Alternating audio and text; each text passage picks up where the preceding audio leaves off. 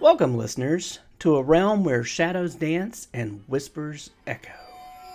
I'm your host, Rick Clifton, and this is Quills and Chills, the podcast that brings you face to face with the masterminds behind the macabre.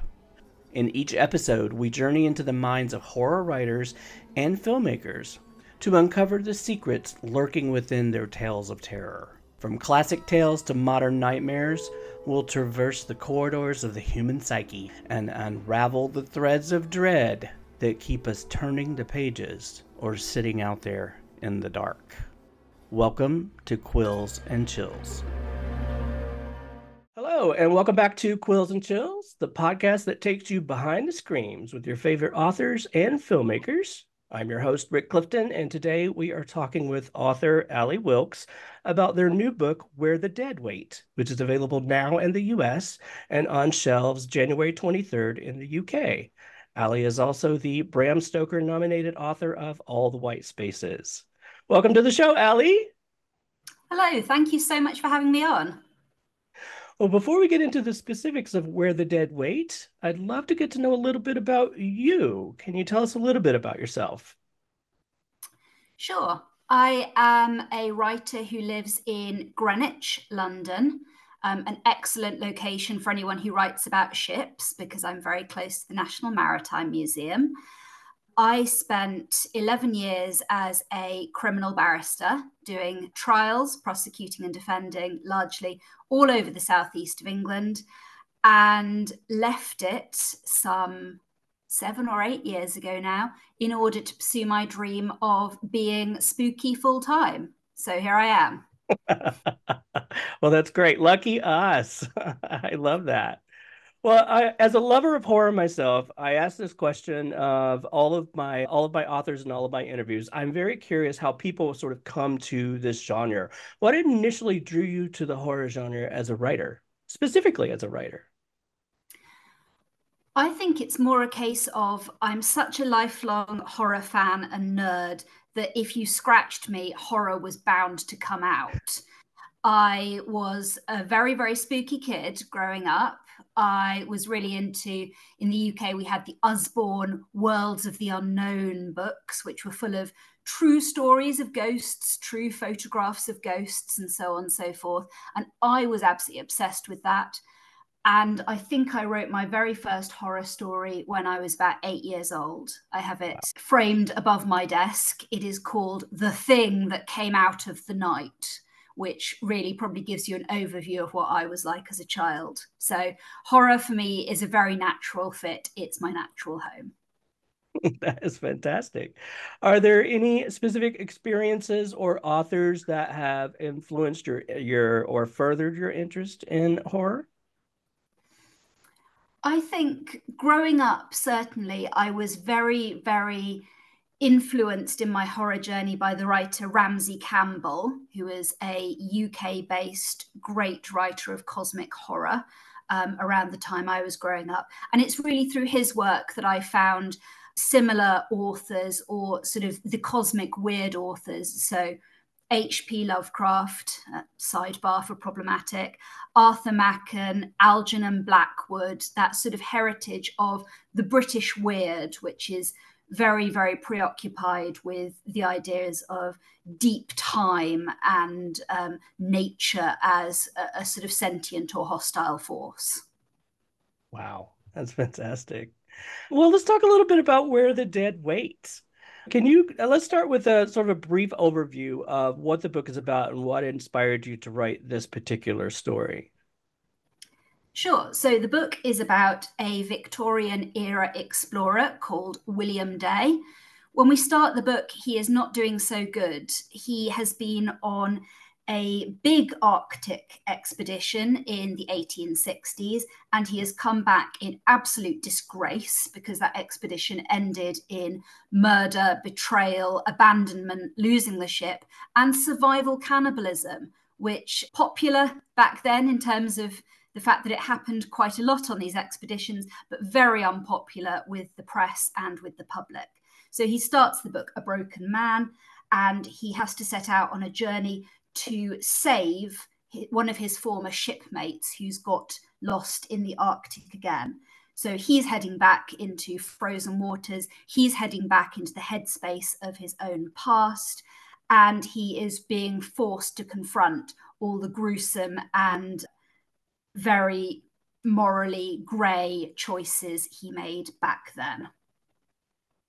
A very interesting story. I got to tell you, it's quite the page turner for me. Every time I was like, okay, I'm going to stop reading for the night. Nope, I've got to do one more. So It's those very short chapters, isn't it?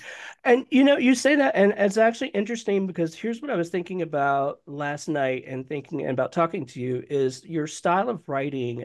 I just love. And the reason I love it is you do something that really works for my brain. And I don't know if this make sense, but it's very short chapters. You also write short sentences sometimes that just get the idea out and across and it keeps it moving. And that for some reason it just really works for my brain and it just keeps me moving along in the story. So I thought that was really well executed. It was one of the things I really loved about your book. And I wanted to make sure I told you that.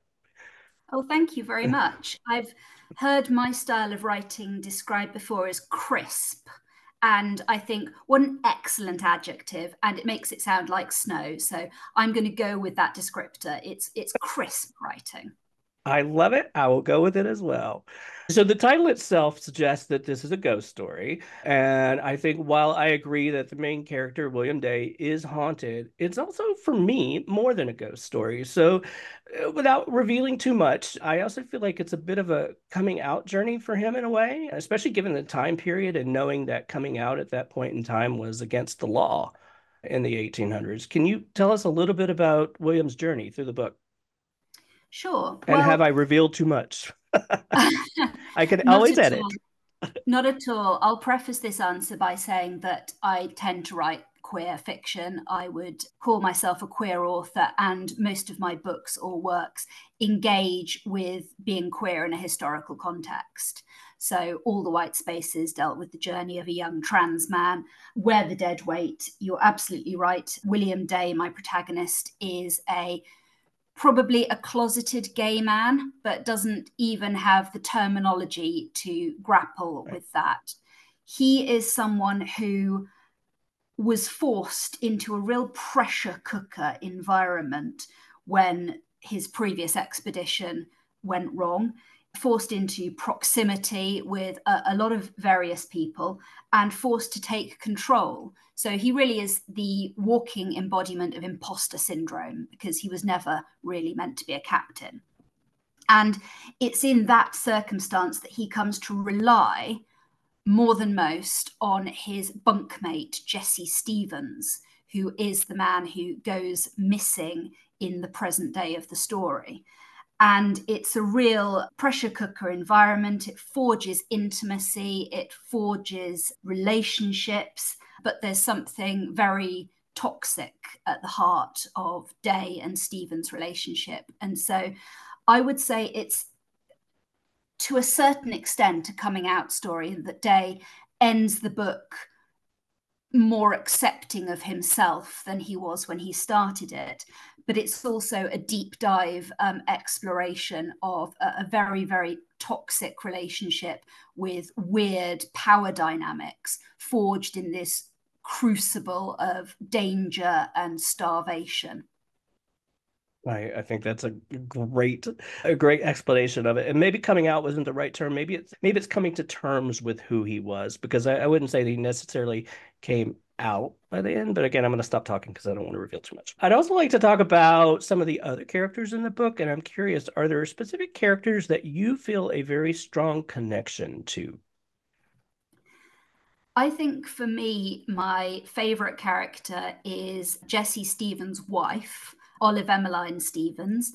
For those who haven't read the book, she is put on Day's ship to go and find her husband. It's quite unusual for a woman to be on an expeditionary ship around this time, although by no means unusual for a woman to be shipped off to the Arctic, because the whaling crews of the time often took their wives and female family members on board. Interesting historical nugget.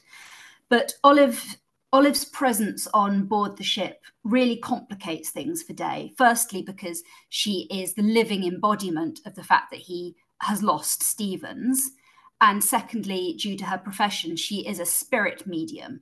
She is one of what used to be called back then the spirit rappers of the 1850s to 1880s. So if you think of the Fox sisters and you think of people holding hands round a table, knock once for yes, twice for no, she's one of them.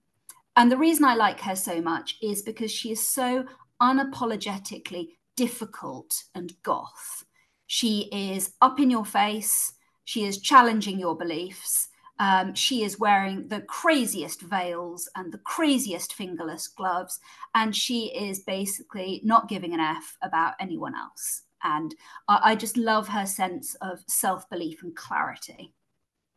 I would absolutely agree with that. I think my favorite character is by far Keela, and I'm hoping I'm pronouncing that correctly. The meaning of her name was quite moving to me, but I did find her to be, there was just something that was there was a strength about her that just spoke to me.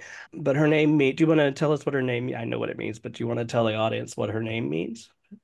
So Keela is a young girl who joins the ship in what was then Godhaven in Greenland, which was a Danish colony.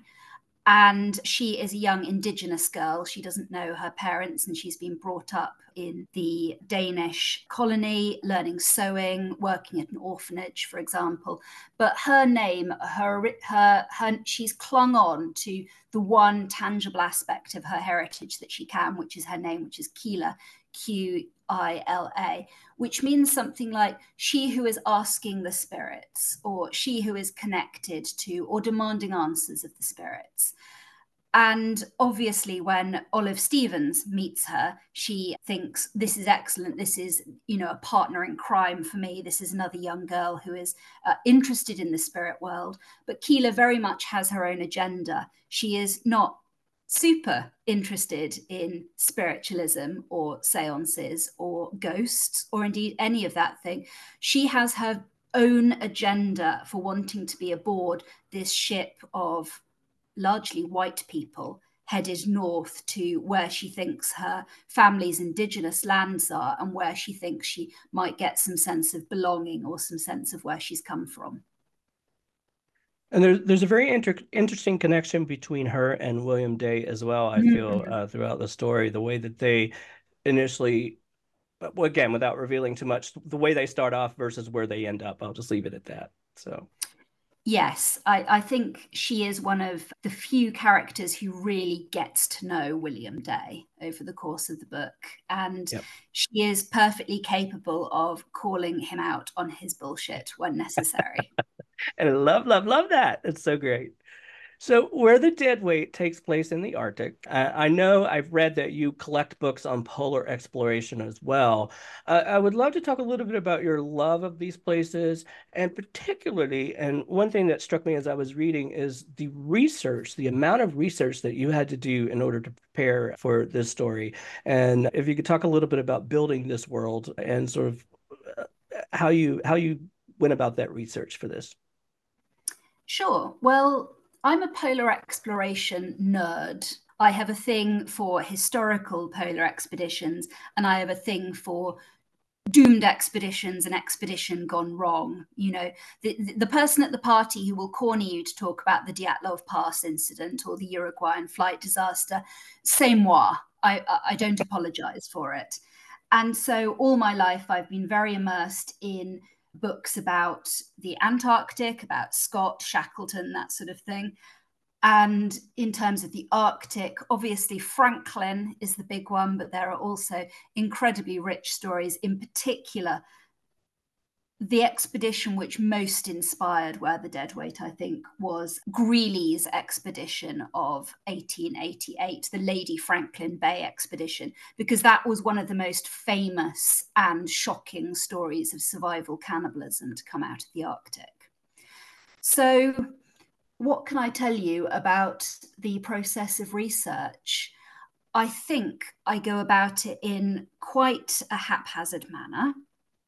I like to read around the subject first, read some nice general books, really start marinating my brain in that time period and all the things I need to know. And then it's a matter of filling in as I go. As I encounter a difficulty, I take to Wikipedia often to try and fill in the gaps in my knowledge. And it always amuses me that people talk about my books as being particularly well researched, because I actually sometimes teach online classes about historical research and using historical research in supernatural fiction. And one of the first things I tell people is don't do too much research, and you can absolutely jazz hands it if you have to. And I think that's my technique. It's a mixture of being really immersed in the world, writing about something I really love and would read about voraciously for pleasure. And I like to think that I've got to the stage where I know when it doesn't matter. If I don't know exactly what that sink in that cabin looks like, or if I don't know exactly what underwear this person is wearing when they're not going to be taking their clothes off for the next 6 months. I make my peace with it and I move on. I think you've done it very well. I wouldn't know where that line is, to be quite honest. I was really, like I said, very impressed by it. It really made an impact on me. One other area that you describe at point in some detail as well is the physical deterioration, I guess would be the best way to describe it, of these men during their experience. And I would love to know, I mean, same question, I guess, as before, the amount of research that goes into that. And if there is research, how do you maintain your emotional balance while delving into this disturbing sort of subject matter? Hmm. Well, I'd preface my answer by saying that I am a ghoul. I rejoice in learning grisly and horrible things. So it doesn't really have an emotional impact on me, the process of researching and writing. Again, my background was as a criminal barrister for 11 years, which does, I think, tend you towards the dark and an acceptance of the macabre aspects of life, even without the horror aspects of it all. You know, there's a certain level of gruesomeness inherent in the job. When it came to researching the sort of physical aspects of what went on, I'm very lucky in that there's such a wealth of books about cannibalism in the context of the Franklin expedition. Because, of course, they've done a lot of research and a lot of reconstruction to really try and put together the pieces of what happened there. Similarly, with the Greeley expedition, there's a lot that was known. You know, the picked over corpses were repatriated in iron caskets and then sometime later were opened up for public autopsies. So you can read all about all of that. So there is just such a wealth of information out there. I think my favorite fact and the most surprising one that I learnt when I was researching this topic came from a very dear friend of mine who's a beta reader and also a doctor who has been present in surgeries where wounds have been cauterized. So heat has been applied to human flesh. And she has told me that if you want to recreate the smell of human flesh cooking over an open fire, what you can do is get a tube of barbecue Pringles, open it up, take a huff. That's what it smells like. Okay. Like, I went through so many tubes and I'm vegan, so I wouldn't eat them anyway. But, you know, sometimes these little sense details are very important. I would say it's quite a smelly book all round, probably not one for readers with particularly weak stomachs. There was a moment during there's a seance that happens with Olive. I think it's the second seance that happens, and there's smells that come to the forefront, especially for William Day, and they're very striking for me and how powerful they came to him and sort of again I don't want to reveal, but what he was smelling was very powerful and had a very impact on him, and I thought that was really great, a really great, interesting aspect of storytelling that you don't read a lot often is the sense of smell. Thank you. I think so too. I find smell one of the most evocative senses to use in writing, and one that can be very easily overlooked. So when I am writing, one of the fun things I do is I do try and, to whatever extent I can, put myself in the smellscape of the novel and think about that. And I do have to say that second seance, oh wow. I mean, like there was a line, something came through that actually just sent chills down my spine when I read that. Without giving it away too much, can you tease sort of a very pivotal moment or a scene from the book that your readers should look forward to? I think the scene you've just described is a good scene to look forward to. It takes place in the first 20% of the book. It has William Day determined to reclaim some sort of order on this shaky ship of his by putting everyone, all the officers and all his unwanted guests, including a reporter, into a room and saying essentially to Olive Emmeline, do your worst. And he doesn't think necessarily that anything particularly bad will happen. Most of the people with him don't believe that anything at all will happen. But what does happen is very, very personally significant for him. And also, it's the first signpost, I would say, that something is at work that isn't quite so simple as Day is just a psychologically broken man. I completely agree. And it's such a turning point, I think, in the story for me. Horror is often an allegory for life, they say. So I'm kind of curious, what message or experience do you hope that your readers will take away from Where the Dead Wait? Is there a specific impact or meaning that you'd like the book to leave them with? Gosh, that's quite a hard question. Let me think about it. I think one of the things the book really interrogates and really interrogated for me as I wrote it was whether our human bodies left behind after death are merely empty vessels or whether there is some significance to them, whether they still represent who we are. And I had all sorts of interesting dialogues with myself as I was writing it, because I do normally tend towards the belief that once you're gone, that's a shell. It doesn't matter if you are chopped up and eaten, for example, because you're not there. But then I had a lot of thoughts about how, as a society, we treat our dead and how societies around the world treat and honor their dead. And to what extent retaining some sanctity in the vessel speaks to what it is to be human and to honor human life. So that's something that I don't necessarily have an answer to. I sort of mulled it over as I was writing it. You can see all the characters in the book go back and forth on the relationship of the empty body to death. But it's something that maybe readers will find themselves thinking about. And I don't think there's necessarily a hard and fast answer.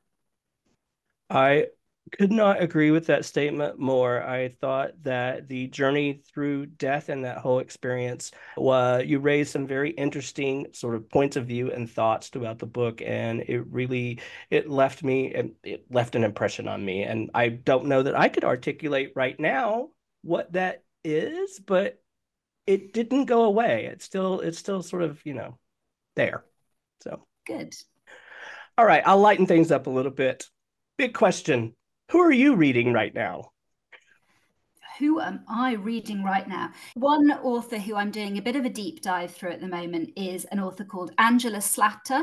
She's an Australian based lovely sort of dark witchy fairy tales, dark fantasy author.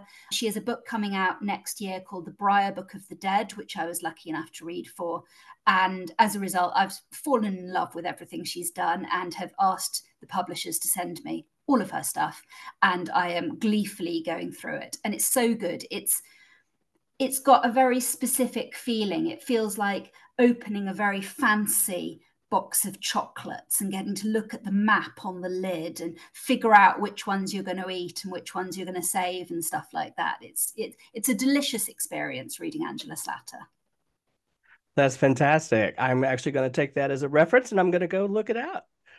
Okay, other than horror, do you have any other favorite genres that you like? Hmm. I would say generally anything in the sort of thriller, adventure thriller genre is what I'm most likely to read. I read a lot of horror. It's the main thing I read. And if you were to tempt me outside my genre, it would really have to be with something horrible happening in extremis somewhere. So, as an example, one of the books I've just finished reading is by a friend of mine called Amy McCulloch. She writes thrillers in extreme environments. Her first book, Breathless, was set in I think it's the Himalayas. A young female mountain climber is stalked by a killer on the mountain. Excellent.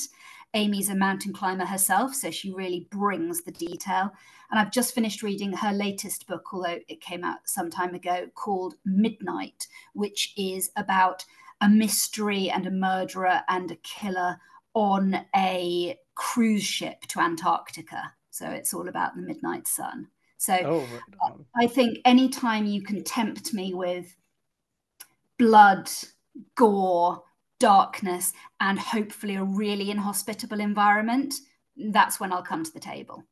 You've just officially become my favorite person. I love it.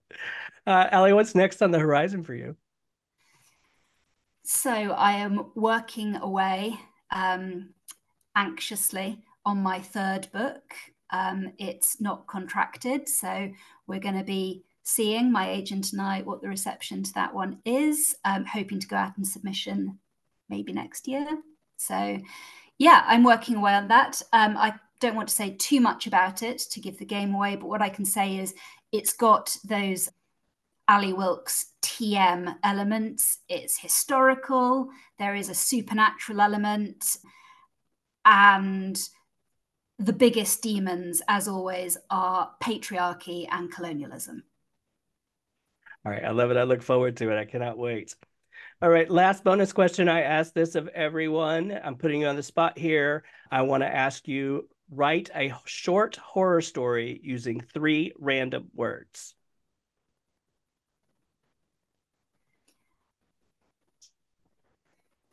I'm going to go for His Eyes Opened. Love, love, love, love. That's great. So the book is called Where the Dead Wait. It's available now here in the US and it will be available on shelves, like I said, January 23rd in the UK. As always, I ask that you always please go support your local bookstores. So please go check it out in bookstores, please. And Allie, can you tell us how our audience can find you on social? Well, I'd love to, but I saddled myself with a Twitter handle that I can never spell under pressure. I'm hoping you're going to put it in the show notes. It's at Unheimlich Maneuver. Yes, I know. I thought it was so clever. At Unheimlich Maneuver on Twitter or X or whatever it is we're meant to be calling it these days. And I'm slightly easier to find on Instagram at AV_Wilkes. Perfect. I will make sure to include all of those. And I will say Twitter is the only thing I dead name these days. So there we go. I like All that right. approach. Thank you so much for joining me today. I appreciate talking to you. It's been absolutely fantastic. Thank you. Thank you very much. And guys, we'll see you next time on Quills and Chills. Thanks for joining me on another episode of Quills and Chills. I hope you enjoyed our deep dive into the mysterious and the haunted. If you're enjoying the show, don't forget to support us by subscribing on your preferred podcast platform and leaving us a rating or review. Because your feedback helps keep those chills running down both our spines. And feel free to share the show with your favorite fellow horror enthusiasts. Also, if you guys have any spooky stories, strange encounters, or paranormal experiences of your own, I'd love to hear them. Reach out to me on social media or email me at quillsandchillspodcast@gmail.com. Who knows? Your story might end up on a very special episode. Anyway, thanks for listening, and I will see you back here next time on Quills and Chills. Bye, y'all.